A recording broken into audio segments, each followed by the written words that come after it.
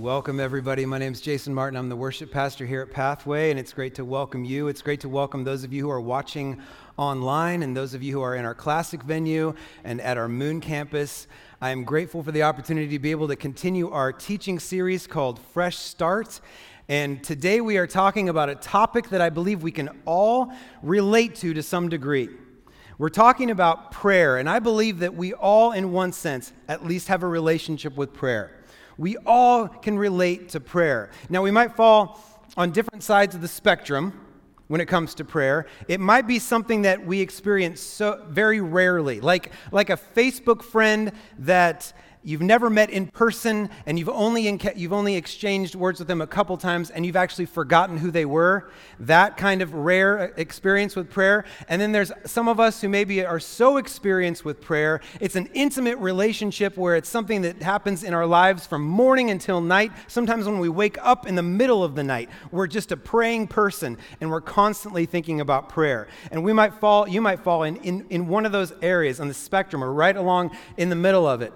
Prayer is something we're going to talk about today, and I believe that we all have a relationship. I just have this theory that we all have a relationship to prayer, whether it's something that it's very rare for us or it's just a common reality in our lives. And you know what? I'm not even talking necessarily about prayer to God, the God that we've been singing about. I'm even just saying like prayer to some like other worldly being, whatever it might be. And you know how I know this is possible, that this kind of prayer occurs, is because a while back, I was sitting in my living room chair, and my 5-year-old daughter, Opal, who, if she were to talk to you today, she would be quick to tell you that in 2 weeks she turns 6.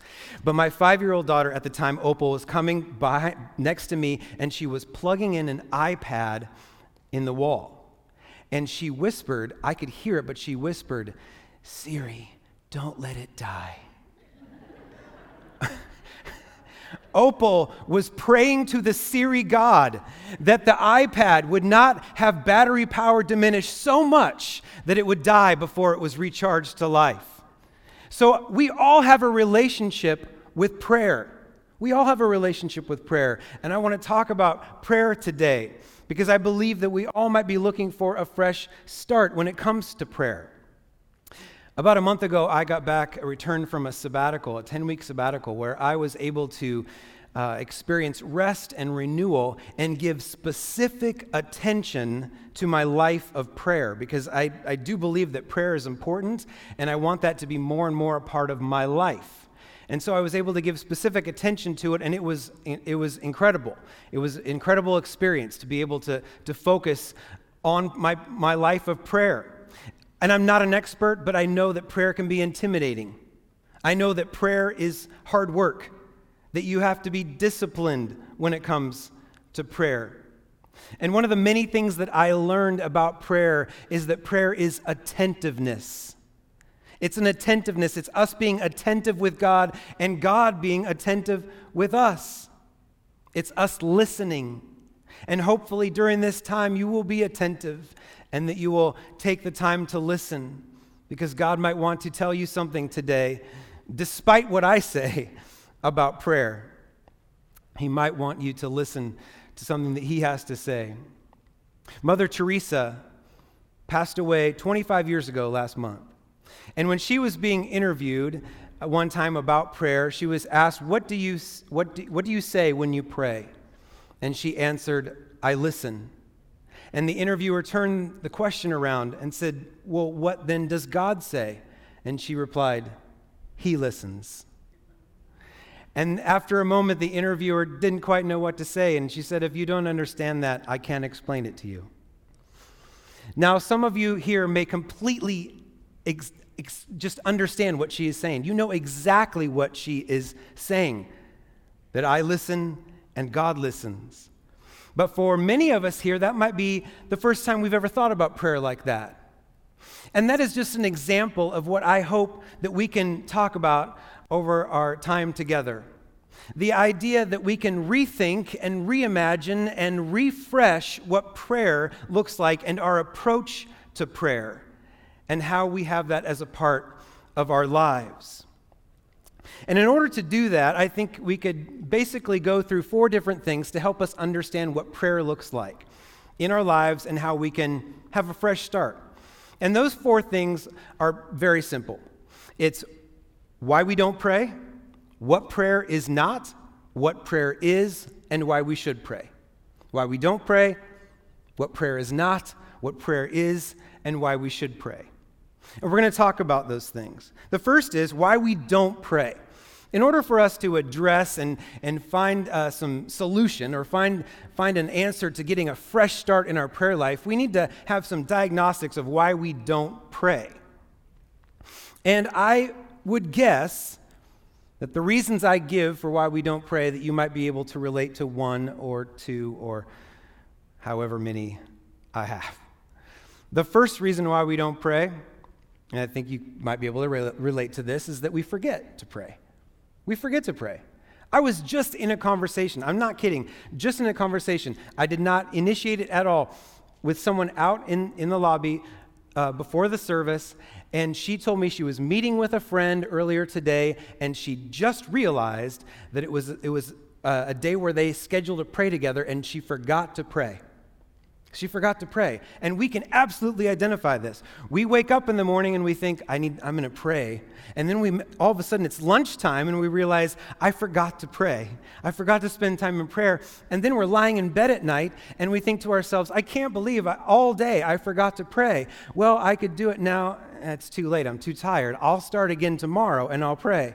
But oftentimes we forget to pray.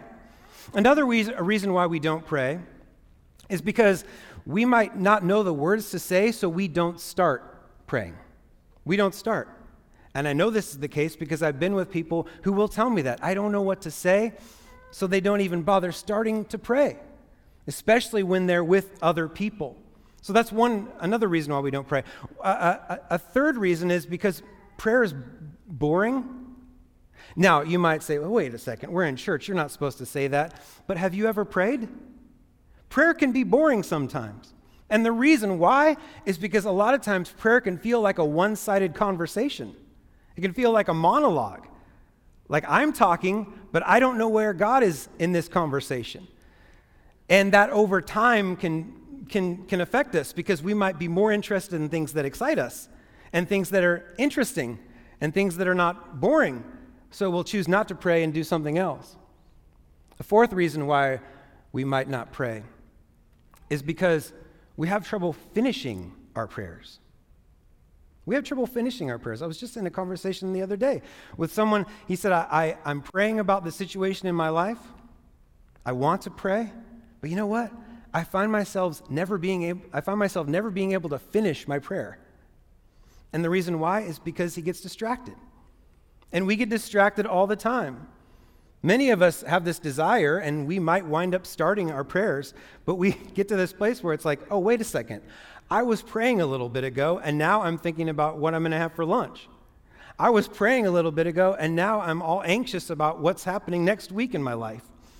Or I was praying a little bit ago, and I got that notification on my phone, and now I'm deep in the weeds of social media, and I forgot that I was praying. And over time, that can affect us because we'll say, like, I can't finish the prayer, so why start? And the fifth reason why we don't pray is because we've tried it and it doesn't work. We've tried praying and it doesn't work. We have that experience all the time. I prayed for this and I did not get the answer that I was looking for. We pray, we try it, and we so often realize it doesn't work. And so, over time, that affects us, and why bother? Why bother to pray? It doesn't work.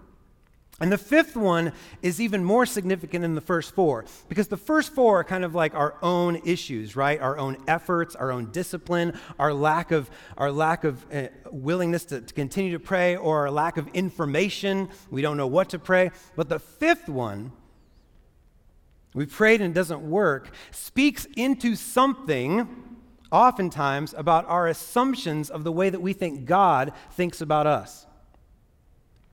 Our assumptions about the way that we think God thinks about us. Because my prayer is not working, God must not be happy with something. Or because my prayer is not working, I must not be asking or praying the right kind of prayers. And one of the reasons why we come to this conclusion, I know this is going to be hard to believe, but the Bible does this to us.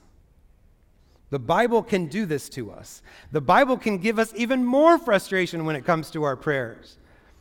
Think about this. In Matthew chapter 17, verse 30, Jesus says, if you have faith as small as a mustard seed, you can say to that mountain, move, and it will move.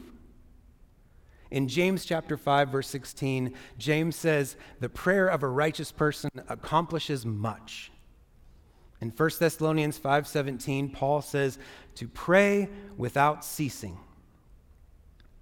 And we read just those 3 verses, and we come to this conclusion that something is wrong with us. We come to this conclusion that we have somehow missed something in our prayers. Because if you take them at face value, the plain reading of those verses, they will straight up mess with you. They will mess with you. Why?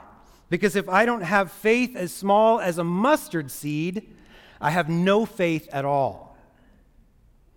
And if my prayer is not accomplishing much, I must not be very righteous. And if my prayer is only ceasing, if it's always stopping, then I must not be worthy to pray. So of course my prayers don't work, right? I've tried it and it doesn't work, and it must be, I see it right there in the Bible, I must have things going on with me and my life and my approach to prayer, and these are the mind games that we play when it comes to prayer. Because I'm unfaithful, I'm unrighteous, and I'm unable to do what God wants me to do, God is choosing not to answer me. Or maybe even worse, He's just decided to not even listen. But that is not what those scriptures are saying, and I wish we could spend a lot more time to talk about those scriptures. Unfortunately, we can't get into what Matthew and James and Paul are saying in those verses. But I mainly bring them up to remind us that our own inabilities to pray aren't the only reasons we can be frustrated about our life of prayer. Our misreadings of the Bible can contribute to that disappointment. So let's talk about what prayer is not, because I think that might help us as we look at having a fresh start in our prayers. Prayer is not a vending machine. Prayer is not a vending machine. I think for a lot of our lives, if we're not careful and if we listen to the Bible a certain way or teaching a certain way, we'll have this idea that if we pray the right prayers, if we put in the right change, we'll get the item that we're looking for. And if we're not getting the items that we're looking for, we must not be putting in the right change. We must not be praying the right prayers.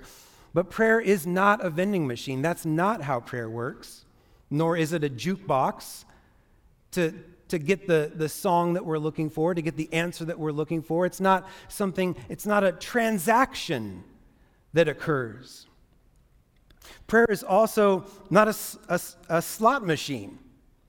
It's not something that we're offering up a prayer and hoping that God will respond.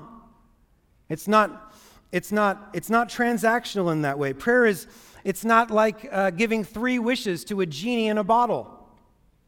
Prayer is not magical in that way. There's not a magic sense to it.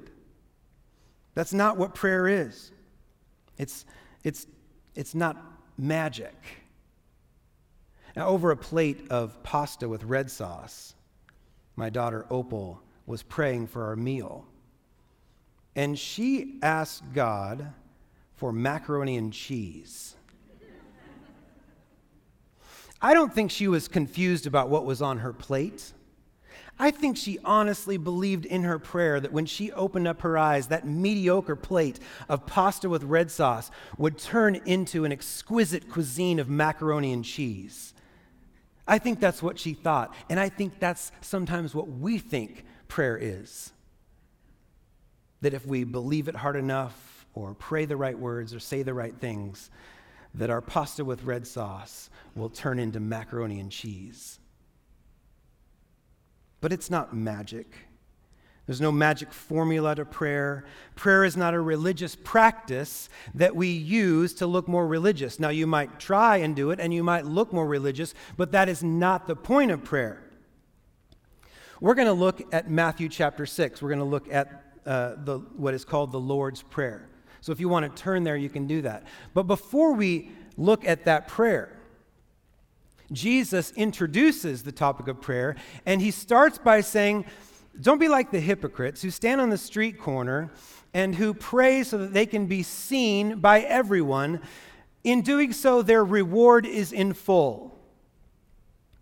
See, prayer is not to grab the attention of others. Prayer is not to look more religious. Now, you might look more religious when you pray, when that is your intention, when you're seeking attention, but your reward will be exactly what you're looking for, that people noticed you, and that is it. Prayer is not, and this might be the most controversial thing I say, but there is time. Prayer is not just a conversation. Now, I say that because I have said that many times. Been with people who, maybe in a small group setting, and I've asked them to pray for something, and they've been resistant to prayer, and my response is, it's just a conversation. It's just talking to God. Now, there is some truth to that, but it is not just a conversation. I've said that many times. The problem is, if it's just a conversation, or if it's just words that we're throwing up, we might be like the second person that Jesus warns before he introduces the Lord's Prayer. He talks about the pagans or the Gentiles who offer up babbling prayers that are words, empty phrases he uses, offering up empty phrases. If prayer for us is just a conversation, if it's just talking to be heard by God and others, we're just saying words. And what Jesus described as empty phrases is not the goal. Prayer is a conversation, but prayer is also an opportunity to offer the fullest of phrases, which is what Jesus demonstrates in what we know of as the Lord's Prayer. When he says, "Our Father in heaven, hallowed be your name," his prayer offers the fullest of phrases. So having looked at why we don't pray and what prayer is not, let's take a look at what prayer is. What are the fullest of phrases that we can bring to God? Well, we know that it doesn't have anything to do with how short or how long a prayer is. And that's good news, because some of us can be very long-winded, and some of us just want to get a quick sentence out. Either one can be a prayer of the fullest of phrases. One of the most famous prayers in all of church history is known as the Jesus Prayer. It's different than the Lord's Prayer, but the Jesus Prayer, which is, "Lord Jesus Christ, have mercy on me, a sinner." That's it. Just that. And that is fullest of phrases. "Lord Jesus Christ, have mercy on me, a sinner." That is a default prayer for me and my kids when I kneel next to them before they go to sleep, next to their bed. Not only because it's short. They need to get to sleep, and so do I. Not only because it's short, but because it is the fullest of phrases. And if they go to bed with that on their mind, Lord Jesus Christ, the position and person of Jesus, God, the one that we call out to, have mercy on me. Merciful God, the God who can give me mercy, the only one who can give me mercy, and not just now, but every morning his mercies are new. Have mercy on me, a sinner. That reminder, not that God looks at me that way and holds me down that way, but as my approach as a sinner, I come to him longing for him, and he receives me by his mercy. Lord Jesus Christ, have mercy on me, a sinner. The fullest of phrases. I'm also reminded of a prayer that my son Braden prayed about 10 years ago when he was 8. So I go into his room, I kneel next to his bed. It's time to pray. And he's going to pray first, and I'm going to pray second. And he starts and he says, God, protect us, provide for us, and pardon us. And I'm supposed to pray next. And I just say, amen. And I quietly leave the room. Because nothing else had to be said. It was the fullest of phrases, the fullest of prayers. Protect us, provide for us, and pardon us. I don't even know if he knew what he was saying. But it was beautiful. And that was it. That was all that needed to be prayed. Prayers can be very long and full, as we see in the Psalms. The Psalms are a list of prayers that are sung, but that are spoken in prayer. And they can be long and full, and we know that prayers can be loud and prayers can be quiet. And sometimes prayers at their fullest need to be completely silent. Sometimes our prayers should contain no words, just listening. In fact, not talking at all might be the best thing for everyone involved. Just stop talking. My desire in this message is to help us foster an imagination, to help you reimagine, rethink, and at least refresh your ideas about prayer, to help you have a fresh start today. That today you would have a fresh start in your life of prayer. So, what is prayer? Prayer is a conversation, but it is also a confrontation. It is praising God and it is pressing God.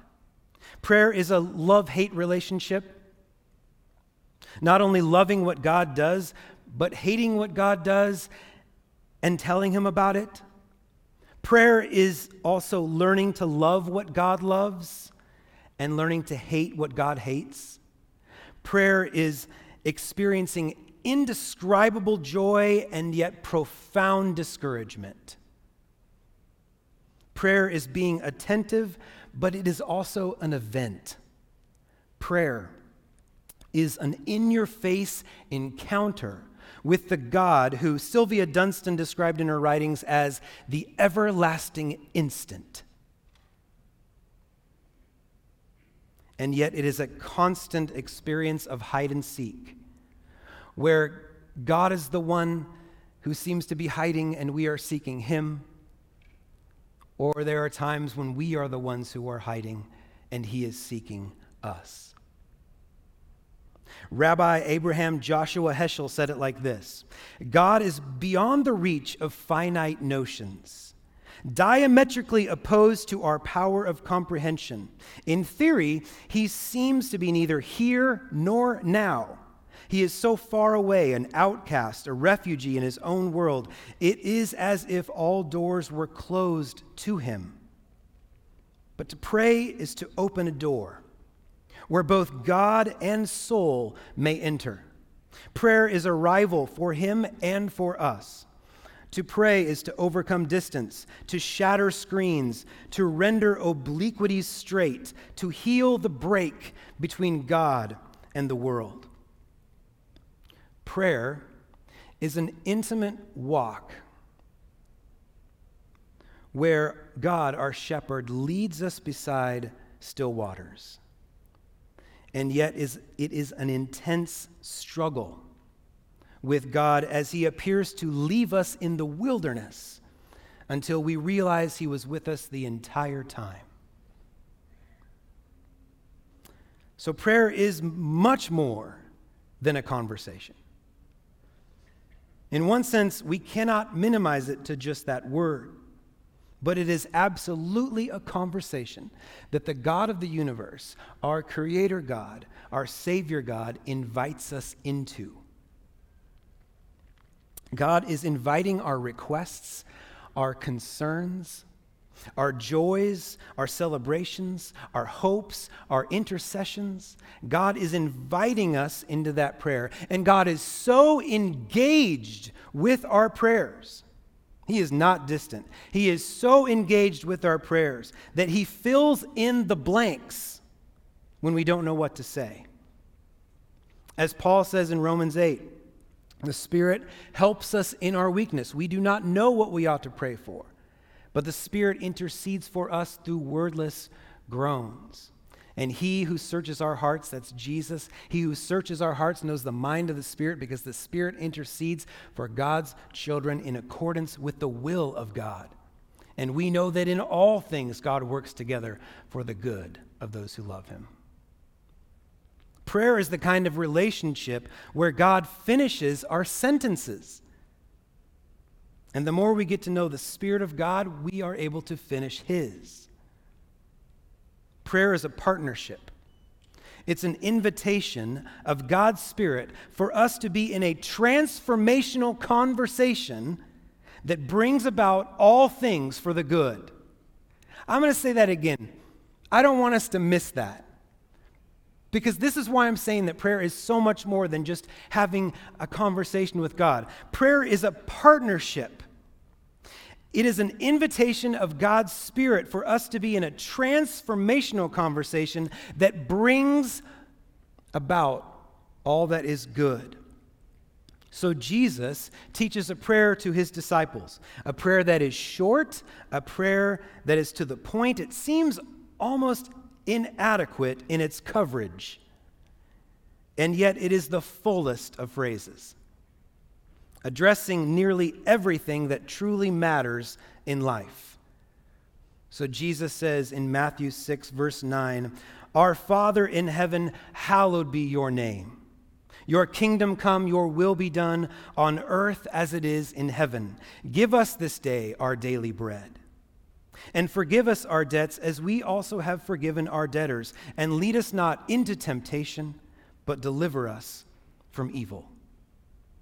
When we allow it to do so, this prayer can help us reimagine and refresh our understanding of what prayer looks like in our lives. I believe that. There are many things we could say about the prayer. We could spend a lot of time just focusing on each word of the prayer. But we don't have time to do that. There are many things we could say, but what I think might be helpful is looking at this prayer through the lens of three different statements. Three different statements. And the first statement is this: prayer is both an intimate, personal conversation with God and an inclusive, public connection with others. It is an intimate, personal conversation with God, and at the same time, it is an inclusive connection, an inclusive public connection with others.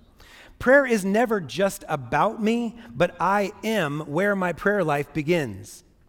It's never just about me, but I am where my prayer life begins. Jesus demonstrated the personal aspect of prayer in his own life and ministry. At the beginning of the Gospel of Mark, it is written in verse 35 in chapter 1 that Jesus got up early in the morning while it was still dark and went to a desolate place to pray.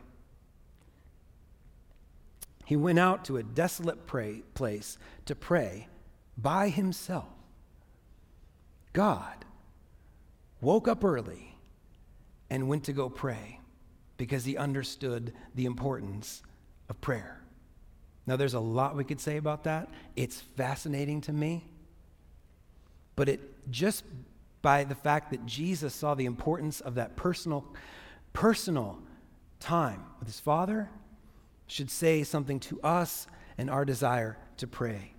But Jesus demonstrated that personal aspect of prayer. And yet, when James talks about prayer in chapter 5 of his letter, he writes about how prayer is connected to all of the community. He said, "Is anyone among you suffering? Then pray. Anyone among you cheerful? Then praise. If anyone is sick, call the elders of the church to come and pray over them." Pray for those who are sick. Confess your sins to one another and pray for one another. And we see in the Lord's Prayer, it is both intimate and inclusive. We see this in the first two words, Our Father. The first two words. It is both intimate and inclusive. Jesus calls out to God as Father in this prayer, and those who are listening to Jesus are connected to him as the sons and daughters of God, and this connection is throughout the prayer. Give us this day our daily bread. Forgive us our debts as we also forgive our debtors. It is inclusive. It is not just an individual prayer. It is about the community, and yet it is absolutely intimate, our Father.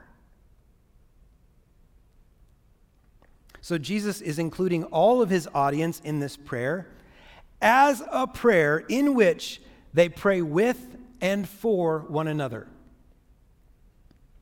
And we also are included in this prayer 2,000 years later. And the people who came before Jesus, many, many years before, are included in this prayer. The people who left Egypt, departed as slaves and left Egypt, the people of Israel who wandered in the wilderness, they absolutely understood what it was like to be delivered from evil. They absolutely understood the provision of daily bread. So it's not just Jesus' audience, it's not just you and me, it's the people that came way before, and it's the generations that will come after us. They are included in this prayer as well. So it is an intimate prayer that I can have with God, and yet it is inclusive of every person that's ever been. That is beautiful. William Stringfellow said it like this: prayer is not personal in the sense of a private transaction occurring in a void, disconnected with everyone and everything else. But it is so personal that it reveals every connection with everyone and everything else in the whole of creation throughout time. The reality is we need one another in prayer, and we cannot escape one another in prayer. While on sabbatical, Elisa and I had an opportunity to go to Ireland. During our trip, we visited old churches in Ireland and Scotland, such as St. Patrick's Cathedral, Christ Church, St. Giles Church. And during that time, we went to a few prayer services at those churches. And in one service particular, I remember because of who we were with. The minister handed us a guide that had prayers and scriptures that we would pray and say together. And for the next 15 minutes, she led us through this prayer service. And at the end of the service, after meeting some of the people, we realized that we were praying with people from Germany and Hong Kong and Dublin and Colorado. And it's a simple thing, but just on that random day, at that random time, Elisa and I were praying with people from literally all over the world. And we're praying the same prayers and reading the same scriptures, and it's an experience that I'll never forget.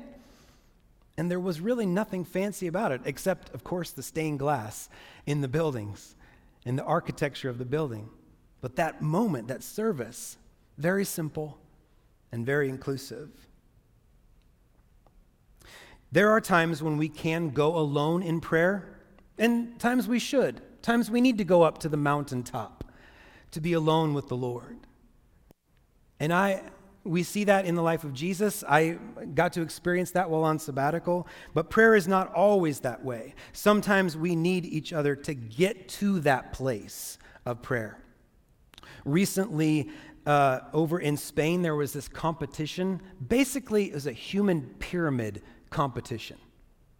I don't know if you've ever seen this before. It's quite fascinating. These human pyramids are called castles.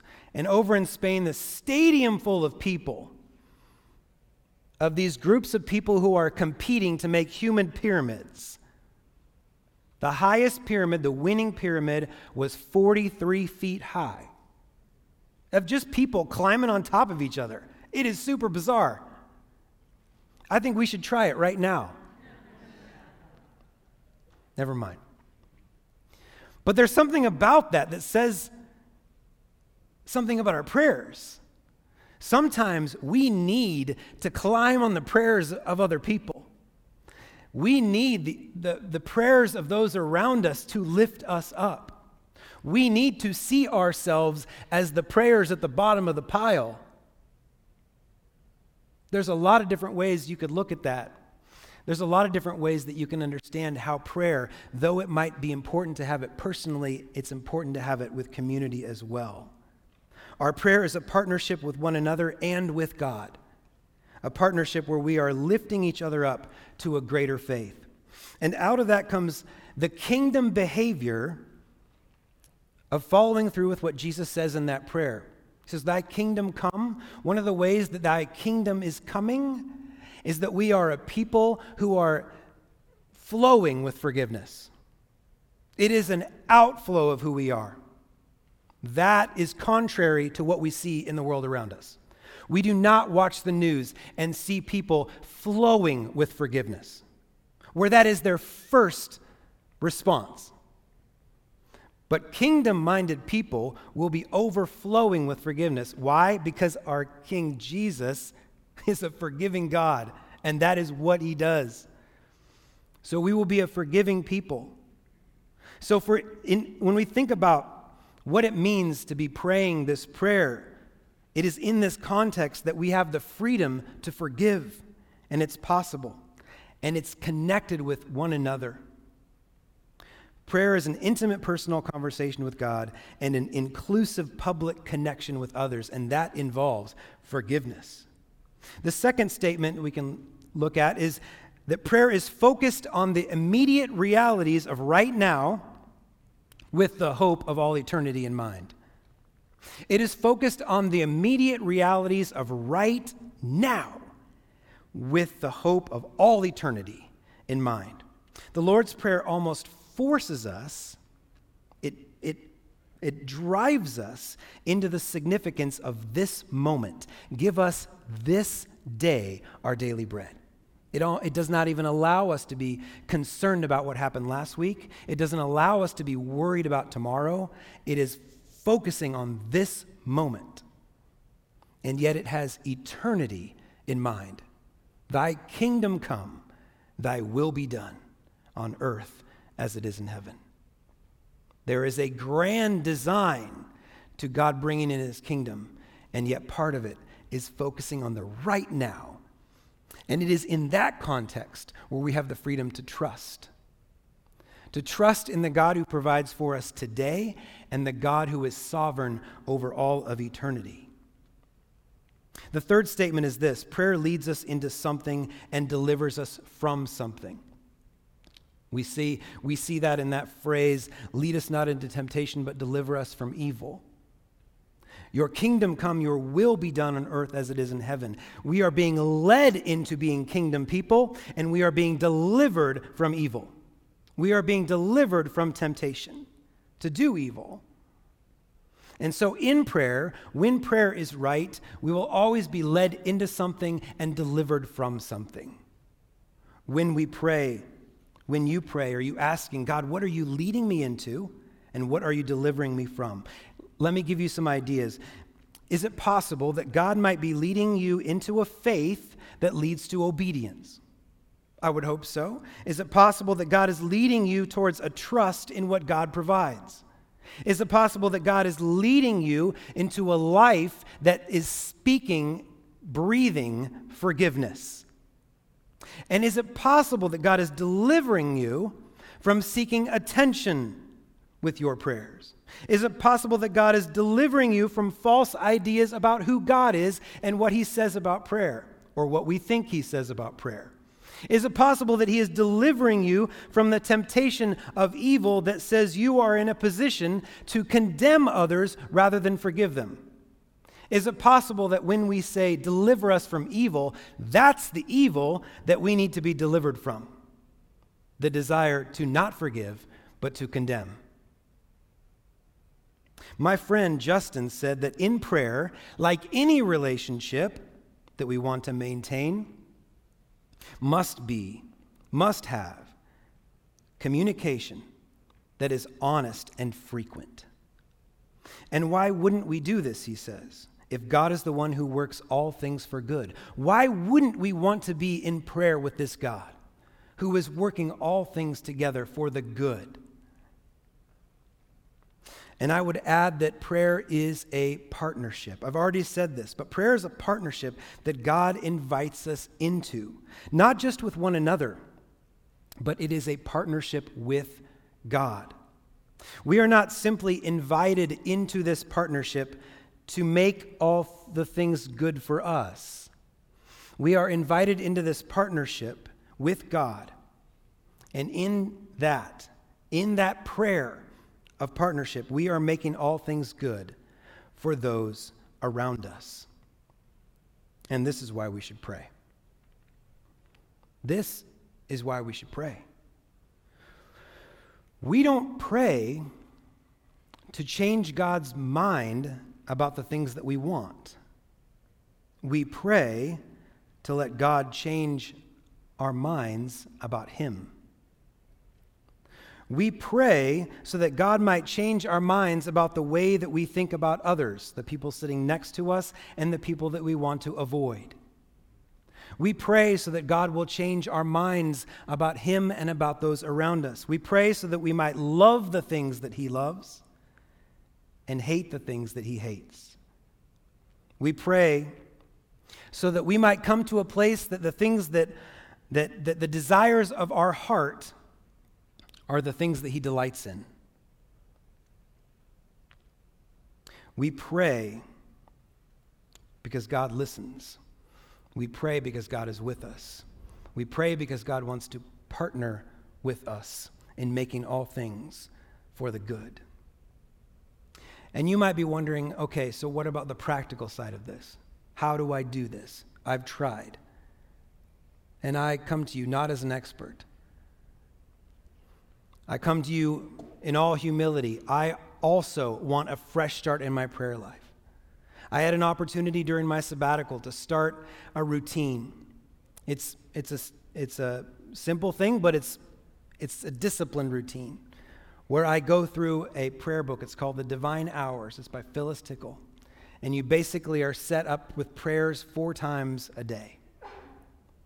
And this is something that I've tried to implement in my life, and it has been absolutely rewarding.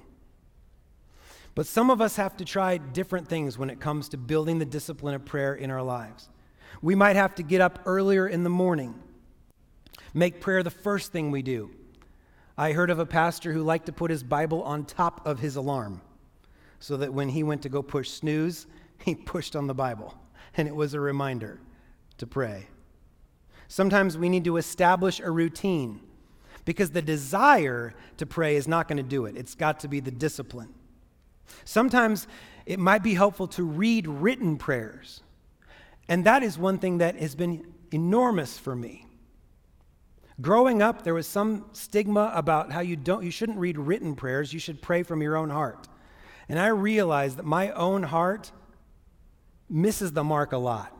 And I can learn a lot from prayers that are written from people today, prayers that are written from people that lived 1,000 years ago. You might have to read more prayers, and you might find that it's rewarding. You might need to regularly meet with others so that they can come alongside you in prayer. You might need to be silent more often, set the phone down, turn the TV off, set aside the distractions, and just listen. You could try praying the Psalms. There's 150 of them. You've got plenty of options. When you're feeling good, when you're feeling low, there's a psalm that will meet your need. But there are different things that you can do to bring prayer into your life and a discipline in your life.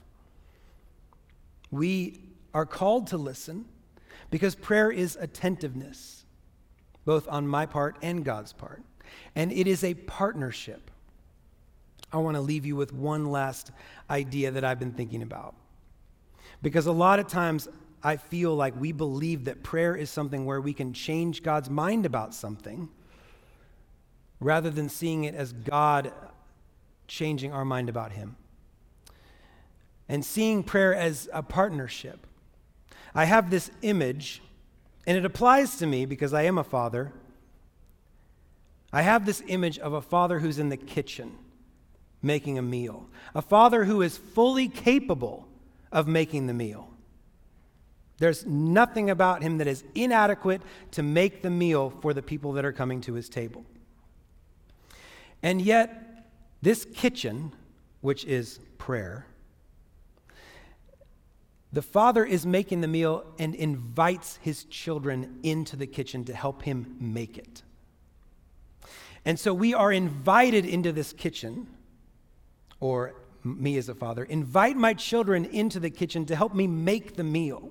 I can make it on my own, and you know what? I will make it on my own. But how much better would it be if my sons and daughters could come with me and make the meal alongside with me?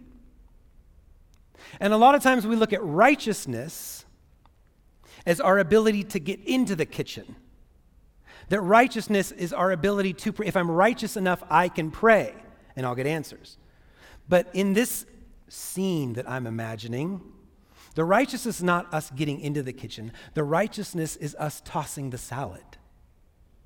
That is us living in the right. And while we're tossing the salad, we not only see the Father doing what the Father's doing, but we see Jesus, because Jesus does what the Father is doing. And the longer that we are in the kitchen, the more time that we spend in prayer, the more that we notice and that we see Jesus over in the kitchen, he is turning the water into wine. And the longer we're in the kitchen, the more we realize that he is always doing that. He is always doing that. And the longer we're in the kitchen, we look over at the table, and there were times where we got to sit at the table.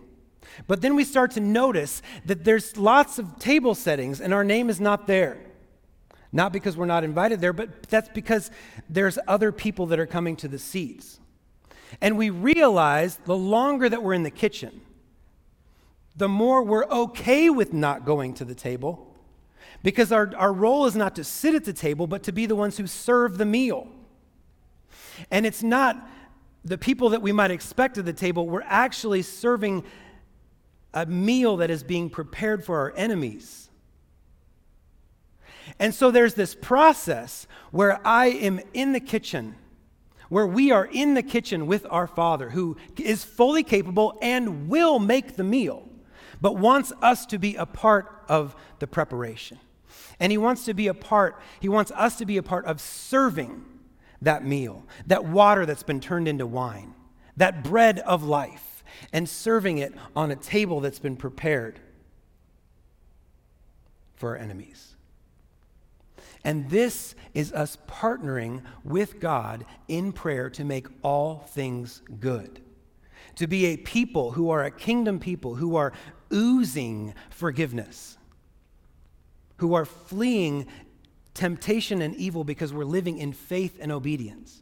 And this is our desire, and this is what prayer can do to us. And this is why we need a fresh start in our prayers, no matter where you fall on the spectrum, whether it's something you rarely do or whether it's something that you are constantly doing in your life. Every one of us could use a fresh start in our prayers.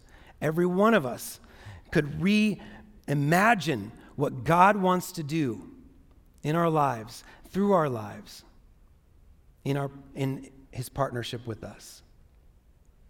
So I encourage you to think differently about prayer and your role in it. We're going to finish our time by reading the Lord's Prayer together. So would you stand? We're going to read this together. Matthew 6, 9 through 13. Please read along with me. Our Father in heaven, hallowed be your name. Your kingdom come, your will be done, on earth as it is in heaven. Give us this day our daily bread, and forgive us our debts, as we also have forgiven our debtors. And lead us not into temptation, but deliver us from evil. God, we thank you for the opportunity to be here in this place. I ask that you would help us. Help us to turn to you, to seek you first, to hunger and thirst for righteousness. that we would be a people who are partnering in prayer with you. Lord, I pray that you would help us to be a people who are making all things good for those around us. We thank you for your love for us and receiving us as we are. Now go before us as we follow after you. We thank you for this time. In Jesus' name, amen.